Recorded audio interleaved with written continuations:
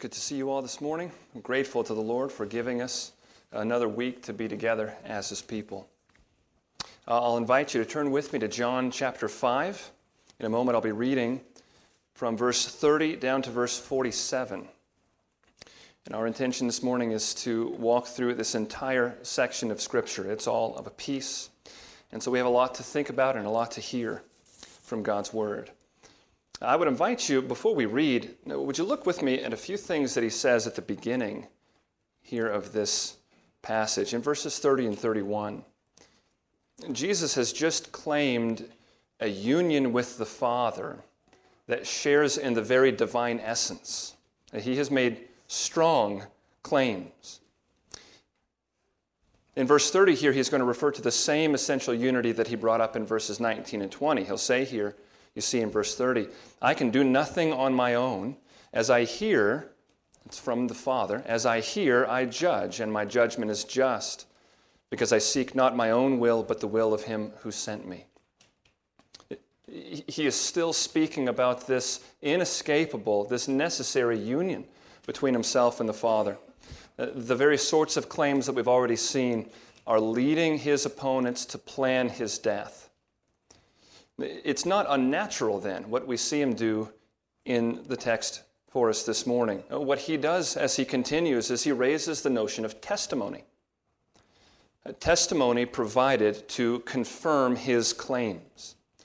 Their own law system needed this. They stated in their law that none may be believed as a witness in a court of law when he testifies of himself. He's going to state plainly in John 8:14 that the fact that their law states that does not negate the truthfulness of his self-testimony, no matter what those laws state. But here, for the sake of argument, he grants the concept of a need for corroborating testimony from a witness. Testimony that is going to confirm and corroborate what he himself has said about this relationship, about who he is as the Son sent from the Father. He says in verse 31, if I alone bear witness about myself, my testimony is not true. He's granting to them, for the sake of argument, this necessity. And so the question this morning then that he addresses is this: is there any corroborating witness testimony to establish the claims that I've just been making? So let's begin by hearing how Jesus describes this. I'll read from verse 30 down to verse 47 from the English Standard Version. If you're able, please stand with me for the reading of God's Word.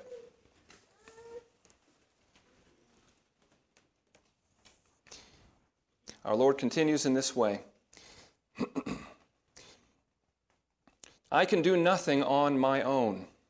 As I hear, I judge, and my judgment is just, because I seek not my own will, but the will of him who sent me. If I alone bear witness about myself, my testimony is not true. There is another who bears witness about me, and I know that the testimony that he bears about me is true. You sent to John, and he has borne witness to the truth. Not that the testimony that I receive is from man, but I say these things so that you may be saved. He was a burning and shining lamp, and you were willing to rejoice for a while in his light. But the testimony that I have is greater than that of John. For the works that the Father has given me to accomplish, the very works that I am doing, bear witness about me that the Father has sent me. And the Father who sent me has himself borne witness about me. His voice you have never heard, his form you have never seen, and you do not have his word abiding in you, for you do not believe the one whom he has sent. You search the Scriptures, because you think that in them you have eternal life, and it is they that bear witness about me.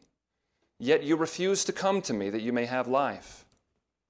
I do not receive glory from people, but I know that you do not have the love of God within you. I have come in my Father's name, and you do not receive me. If another comes in his own name, you will receive him.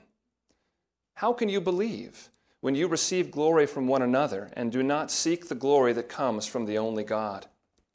Do not think that I will accuse you to the Father. There is one who accuses you, Moses, on whom you have set your hope. For if you believed Moses, you would believe me, for he wrote of me. But if you do not believe his writings, how will you believe my words? This is the word of the Lord. Please be seated. There is a budding accusation in the situation that we're reading about that sparked the whole monologue here that we're amid from Jesus. Remember verse 18. This is why the Jews were seeking all the more to kill him, because not only was he breaking the Sabbath, but he was even calling God his own Father, making himself equal with God. The budding accusation is that of blasphemy. They'll tell him in John 10:33 that they're about to stone him for blasphemy. Matthew 26 records the trial before the Jewish high priest, where as soon as Jesus affirms that he is the Christ, the Son of God, the Jewish council declares him guilty of blasphemy. This is what's coming. And now that Jesus has made clear what we saw last week about the nature of his relationship with the Father, he proceeds, as it were, to just go ahead and enter into the courtroom. From verses 30 to 39, we'll hear him mention witnesses 6 times and testimony 4 times. He's come right into the courtroom. And in verse 32, he presents his accompanying witness. You see, he says there is another who bears witness about me. As we'll see, this witness he refers to is the Lord God Almighty, his own Father. The witness from God is multifaceted. And because of the nature of it, it is unavoidable and it is undeniable, so that by the end of this paragraph, where Jesus had entered the courtroom as the defendant, by the end of this paragraph, it will be his opponents who will be sitting in the defendant's chair and facing a verdict. This is the very flow of Jesus' words, and so our progress this morning is shaped that way as well. We'll see this in 2 parts. Verses 32 to 37, we will see the multifaceted witness from the Father. Verses 32 to 37a. Verse 37b to verse 47 will be the second part of this morning. We hear Jesus' pronouncement of verdict. And we're going to summarize it by saying his verdict against them is that of unfaithful stewards. He declares them to have been unfaithful stewards. First, let's hear what he says about the witness that the Father has provided, the multifaceted witness. It is all witness that God is responsible for. Verse 32, there is another who bears witness about me, and I know that the testimony that he bears about me is true. And he's about to mention several ways in which the Father has directly done just that, borne witness. But before he does that, he calls one human witness to the stand. He starts with John the Baptist. In verse 33, you sent to John, and he has borne witness to the truth. We've seen that sending of John. That's recorded for us in John chapter 1 and the interaction between them. We saw it in verses 19 to 28 of John chapter 1. And it was very clear then, John bore witness to the truth, even to the very truth that Jesus is claiming here that precipitated this conversation. He told them back then in John 1:26, I baptize with water, but among you stands one you do not know, even he who comes after me, the strap of whose sandal I am not worthy to untie. You remember when he said that? 2 verses later, right out in public, he points at Jesus and says, behold, the Lamb of God who takes away the sin of the world. He said of Jesus that Jesus was before him, even though John the Baptist is older than Jesus. And in verse 34 of that chapter, he bore witness to this. He said, this is the Son of God. This is what he stated out there in public. He bore witness to the truth. Now, make no mistake, that testimony of John's is not testimony apart from the Father. John 1:7 said, there came a man sent from God whose name was John. This is a part of the multifaceted testimony that the Father provides. But this witness, you could say, is a divine witness that comes indirectly. Then it comes through the work of John the Baptist. Jesus' driving point is going to be that God has personally and sufficiently issued direct witness concerning his Son. And so Jesus has no need of human testimony in order to be established. That's why he says what he says in verses 34 and 35. He explains why he has brought John the Baptist up. You see, he says there, "Not that the testimony that I receive is from man, but I say these things so that you may be saved. He was a burning and shining lamp, and you were willing to rejoice for a while in his light." You see, he's reminding them of their own response to this testimony. For their own sake, he reminds them of something more direct and recognizable to them. That witness of John while he was around was a burning and shining lamp, he says, and producing a light that they for a time were willing to rejoice over. You see his point. You were willing to rejoice for a while in that light. But verse 36, "But the testimony that I have is greater than that of John."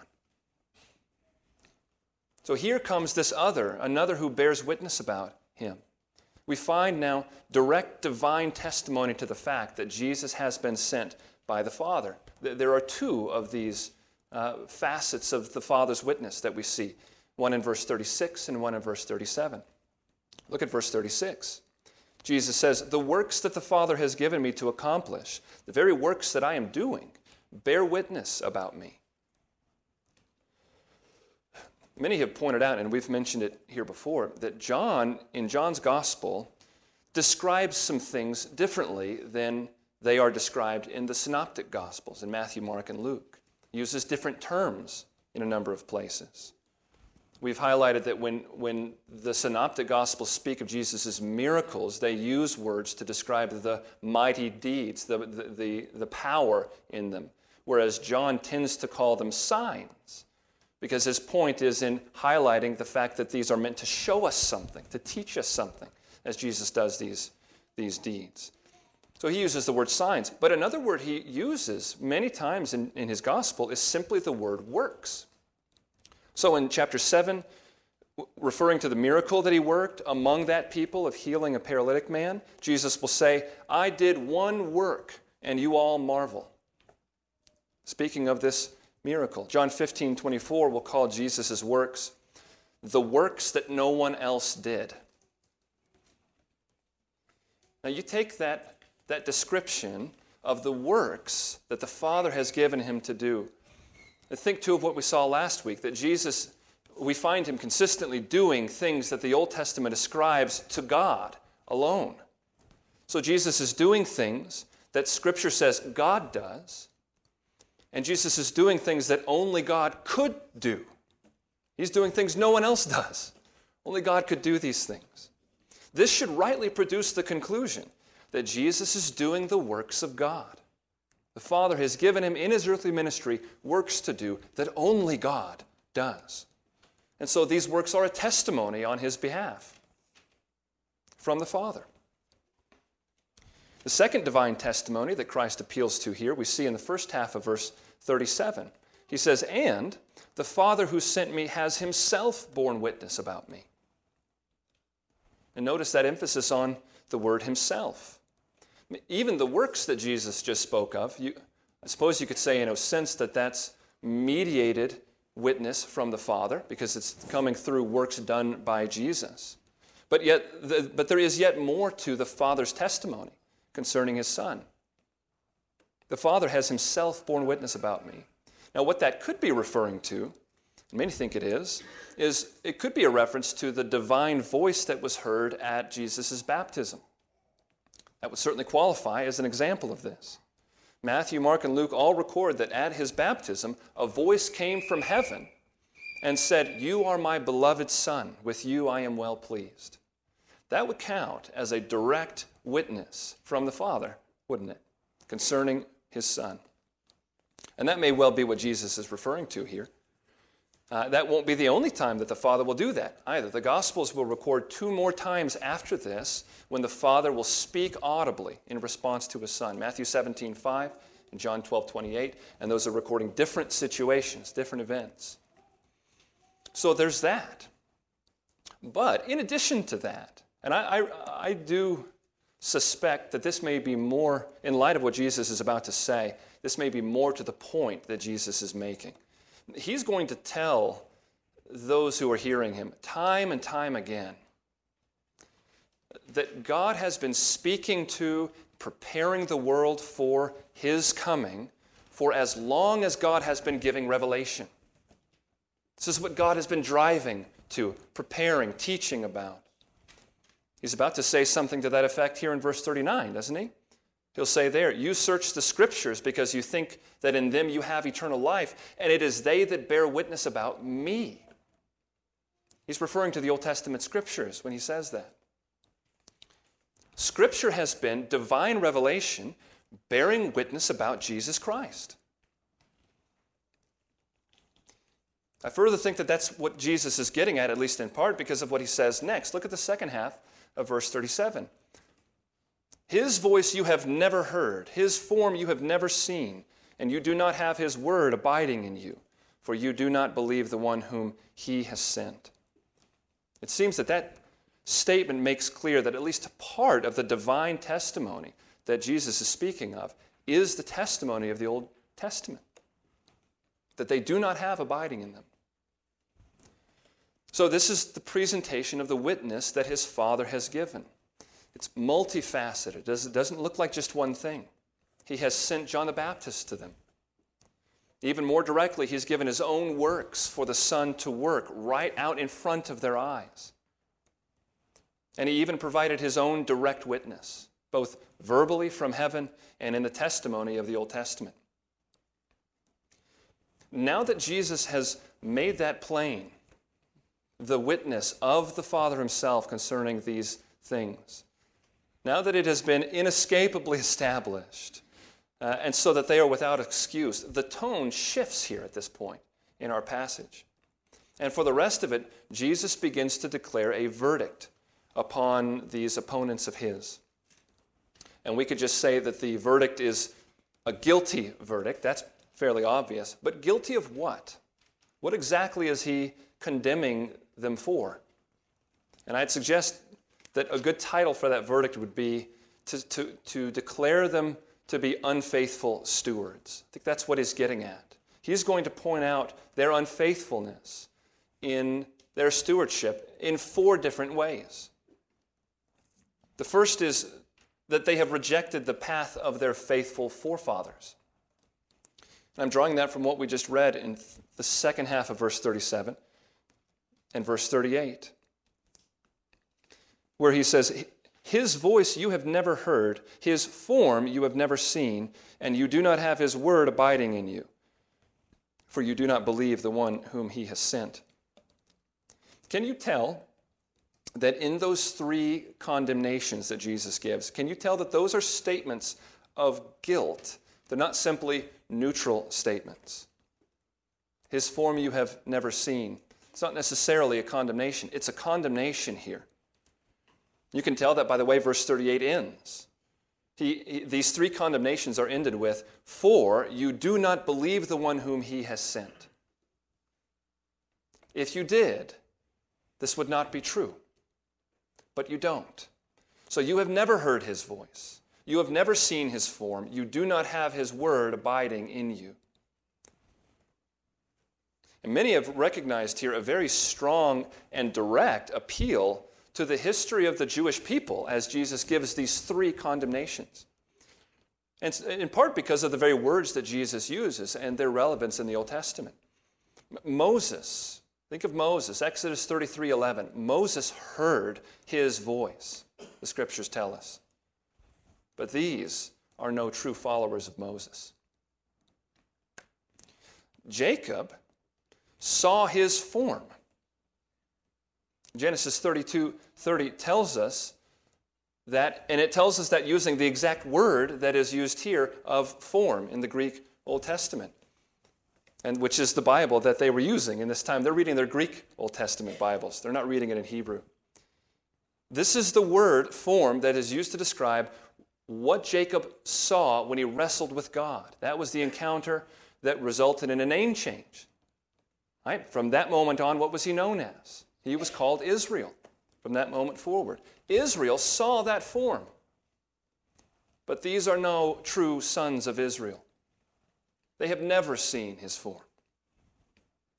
The psalmist in Psalm 119 has stored up God's word inside of him. The prophet Jeremiah said this. He said, "Your words were found, and I ate them, and your words became to me a joy and the delight of my heart." But these guys, they are no true sons of the prophets. These are unfaithful stewards of what was entrusted to them. And the first evidence of that is that they have utterly rejected the faithful path of the forefathers that came before them. The second piece of evidence hits at the same general point, but it's a different nuance. We see it in verses 39 and 40. The condemnation here regarding stewardship is that they have mishandled the very scriptures that they say they revere. Verse 39, "You search the scriptures because you think that in them you have eternal life, and it is they that bear witness about me, yet you refuse to come to me, that you may have life." They most definitely did search the scriptures, as he says it there. Other translations put that more strongly. You pore over the scriptures. You study them thoroughly. That is true. They prized the scriptures greatly. But in light of what Jesus is saying, all that does is only add to the tragedy of the whole thing. They devote themselves to the gift that God gave them, but they completely mishandled it, thinking that in the study of the law itself, in the reading of the words, that life was coming to them. We have the teaching of one of the leading Jewish rabbis of that day by the name of Hillel, who writes that, quote, "The more study of the law, the more life." And elsewhere he says, "If a man gains for himself words of the law, he has gained for himself life in the world to come." What a tragic misunderstanding.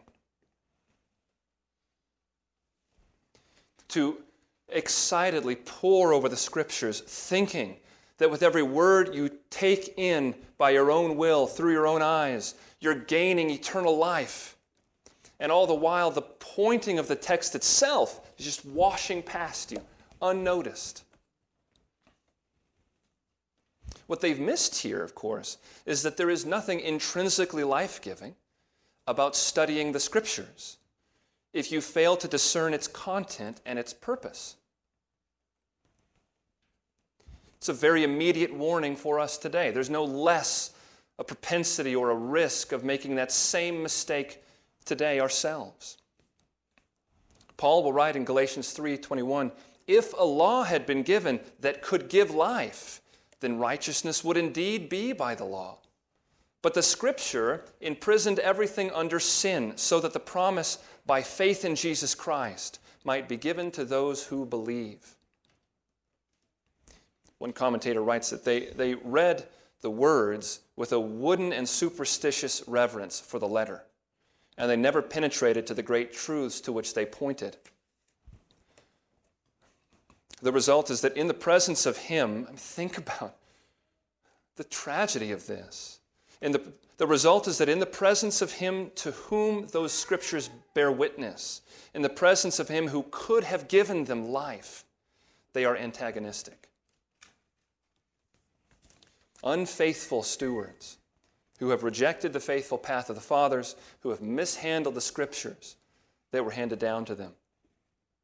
The third piece of evidence against them is their idolatry. It'd be a simple way to describe what he says next. In verse 41, he starts to speak about glory.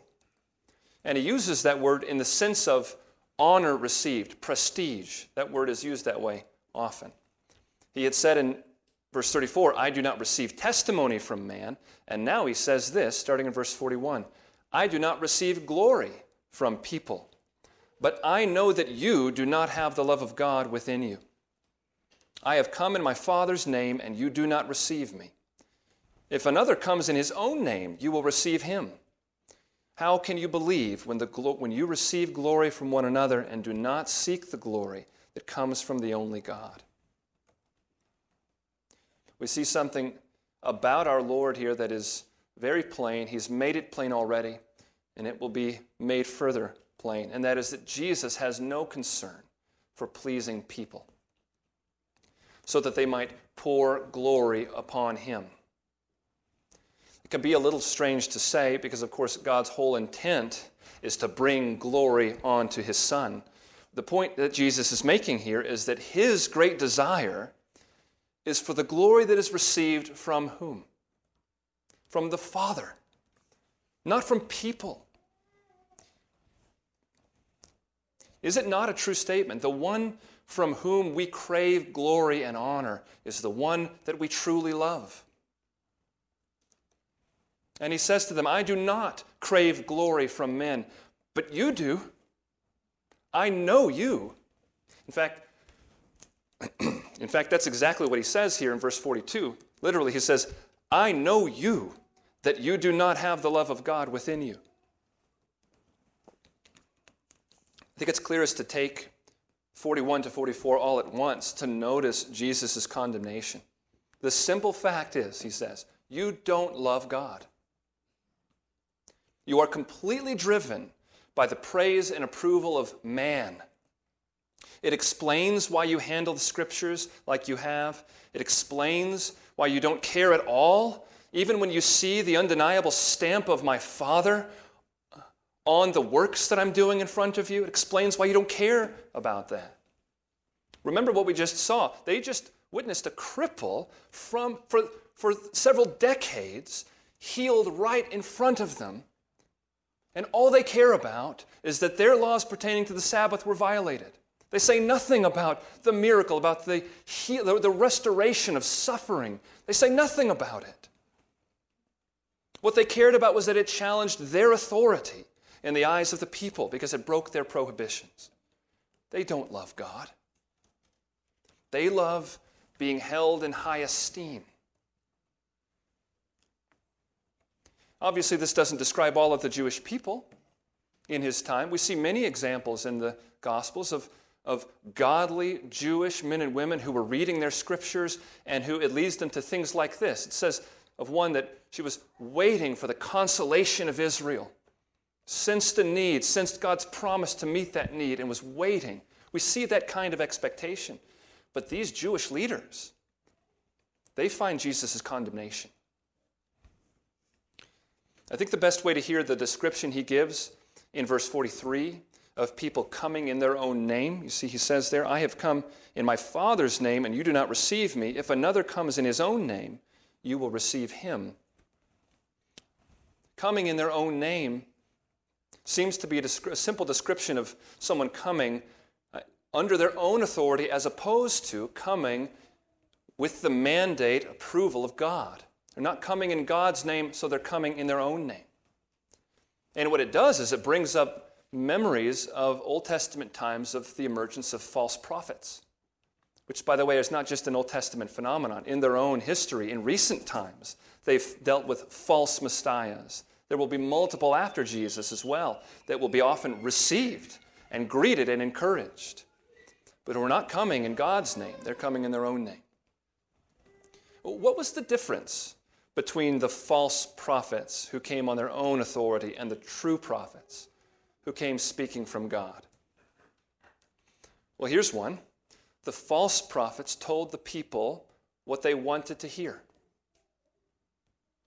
The true prophets usually told the people what they didn't expect to hear or didn't want to hear.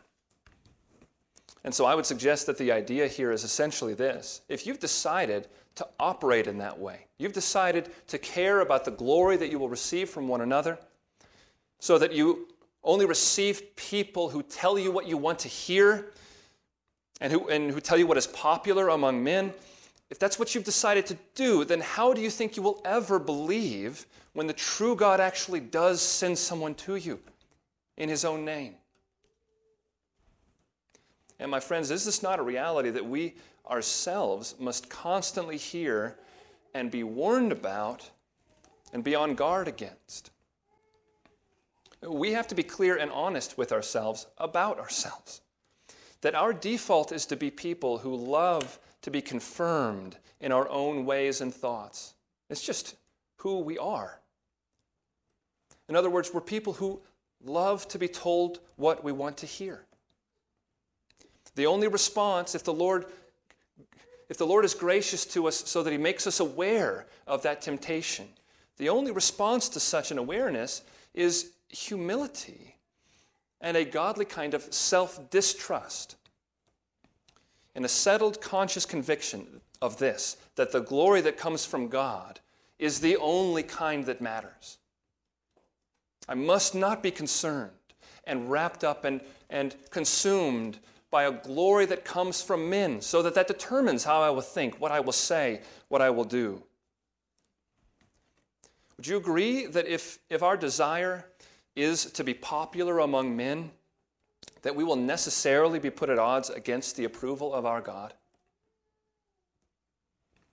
This is 1 John 2:15, isn't it? Do not love the world or the things in the world. If anyone loves the world, the love of the Father is not in him. If you crave the respect and honor that comes from the world, you love the world. That's what it is to love one, to choose who you will love, whose love will drive you. This is why Jesus can set the two at odds with each other here in 41 and 42, where he says, I do not receive glory from people, but I know you that you do not have the love of God within you. These are the opposites that are pit against each other, and we have to choose. Who will we love? In other words, whose glory will we live and die for? The final evidence levied here by our Lord for the accusation of unfaithful steward was in a way already brought up by Jesus when he mentioned the Scriptures in verse 39. But he comes back to it. He's effective. He knows who he's talking to. And he ends this section with a final, specific accusation, because he knows that it will strike most deeply at them and expose most deeply their hypocrisy. There, in John 9, they're going to mock a blind man that Jesus heals by saying this to him about Jesus. You are his disciple, but we are disciples of Moses. Listen to this. We know that God has spoken to Moses, but as for this man, we do not know where he comes from. What a thing to say about the Lord Jesus Christ. And it's certainly true, isn't it? Where he comes from, you don't know. But you hear in their voice there when they're talking to that man, you hear the certainty and the confidence in their voice as to their connection to Moses. And Jesus says in verse 45, do not think that I will accuse you to the Father. There is one. There is one who accuses you, Moses, on whom you have set your hope. But what we need to see this morning is the reason for it. The reason for the accusation that he gives us in verse 46. Listen to how he continues. For if you believed Moses, you would believe me, for he wrote of me. But if you do not believe his writings, how will you believe my words? Do you hear it? If you believed Moses. If you believed Moses, you would believe me. And the reason for the necessary connection is because Moses wrote of me. I wonder, could we say this? Could we say this? If I read Moses and I don't get how he is said to be writing of Jesus, then I have some work to do in understanding what the Old Testament is. Could we say that on the basis of a claim like this? I think we can. And certainly we don't have time remaining this morning to deal with all of that, do we? But let me tell you, something greater than gold or silver is washing past your feet if you are reading the Old Testament and unable to see the ways that it itself is intending to point at Christ. So here's what you need to do. You ready? You have a pen? You need to go, you need to move, and you need to go take seminary classes. You need to learn Hebrew. It's going to take some time.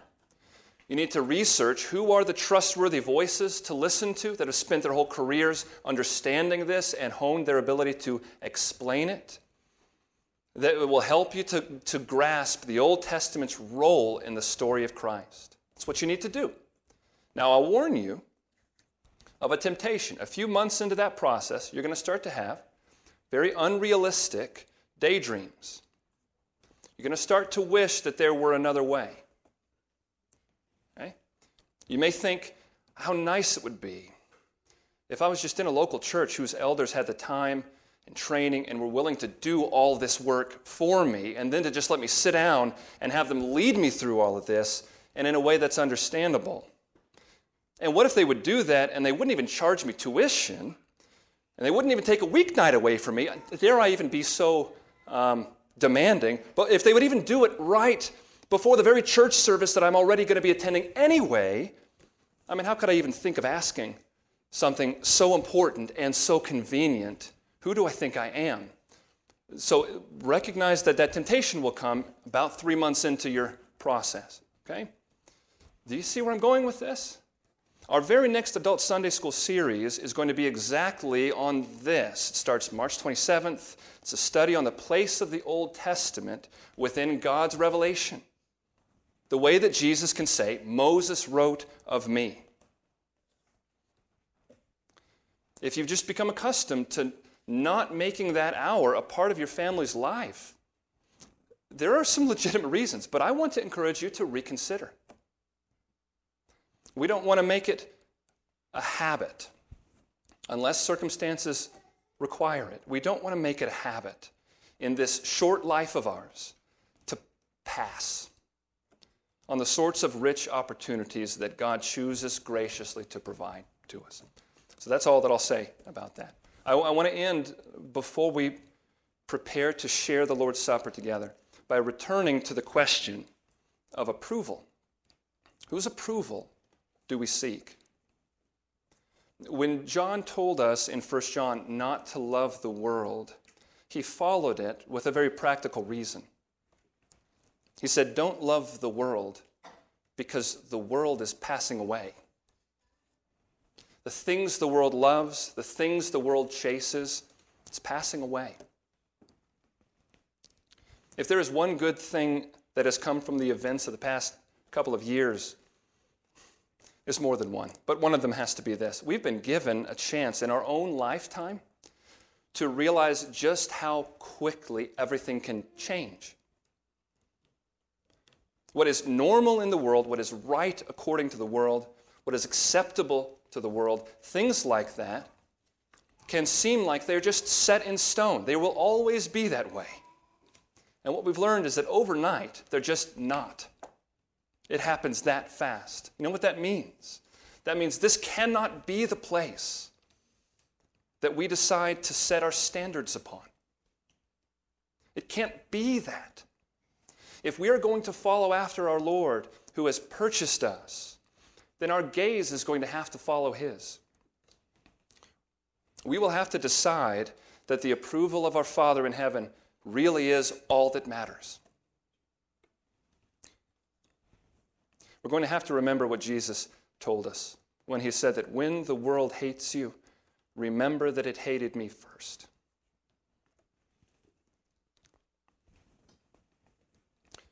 Would you pray with me?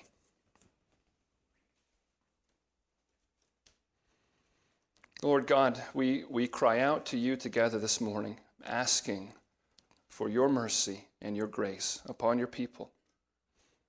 We are washed by the blood of your Son. We are justified in your sight because of your mercy, because of his perfection. If you are for us, who can be against us? And yet, even still, we find ourselves in such moments of weakness where we are tempted to question your sure word. We're tempted to doubt your your promises and your power to make good on your promises. We're tempted to question your warnings and your commands. Father, forgive us for these failings. And we pray that you would continue to preserve and to shepherd your people. You are our great shepherd. We thank you for the promises. We thank you for who you are, the unchangeable nature of your glories and your perfections, which is the basis for all of our hopes. Thank you, Father. Please protect and guide us in these things as we go forward. And we ask this in Jesus' name. Amen.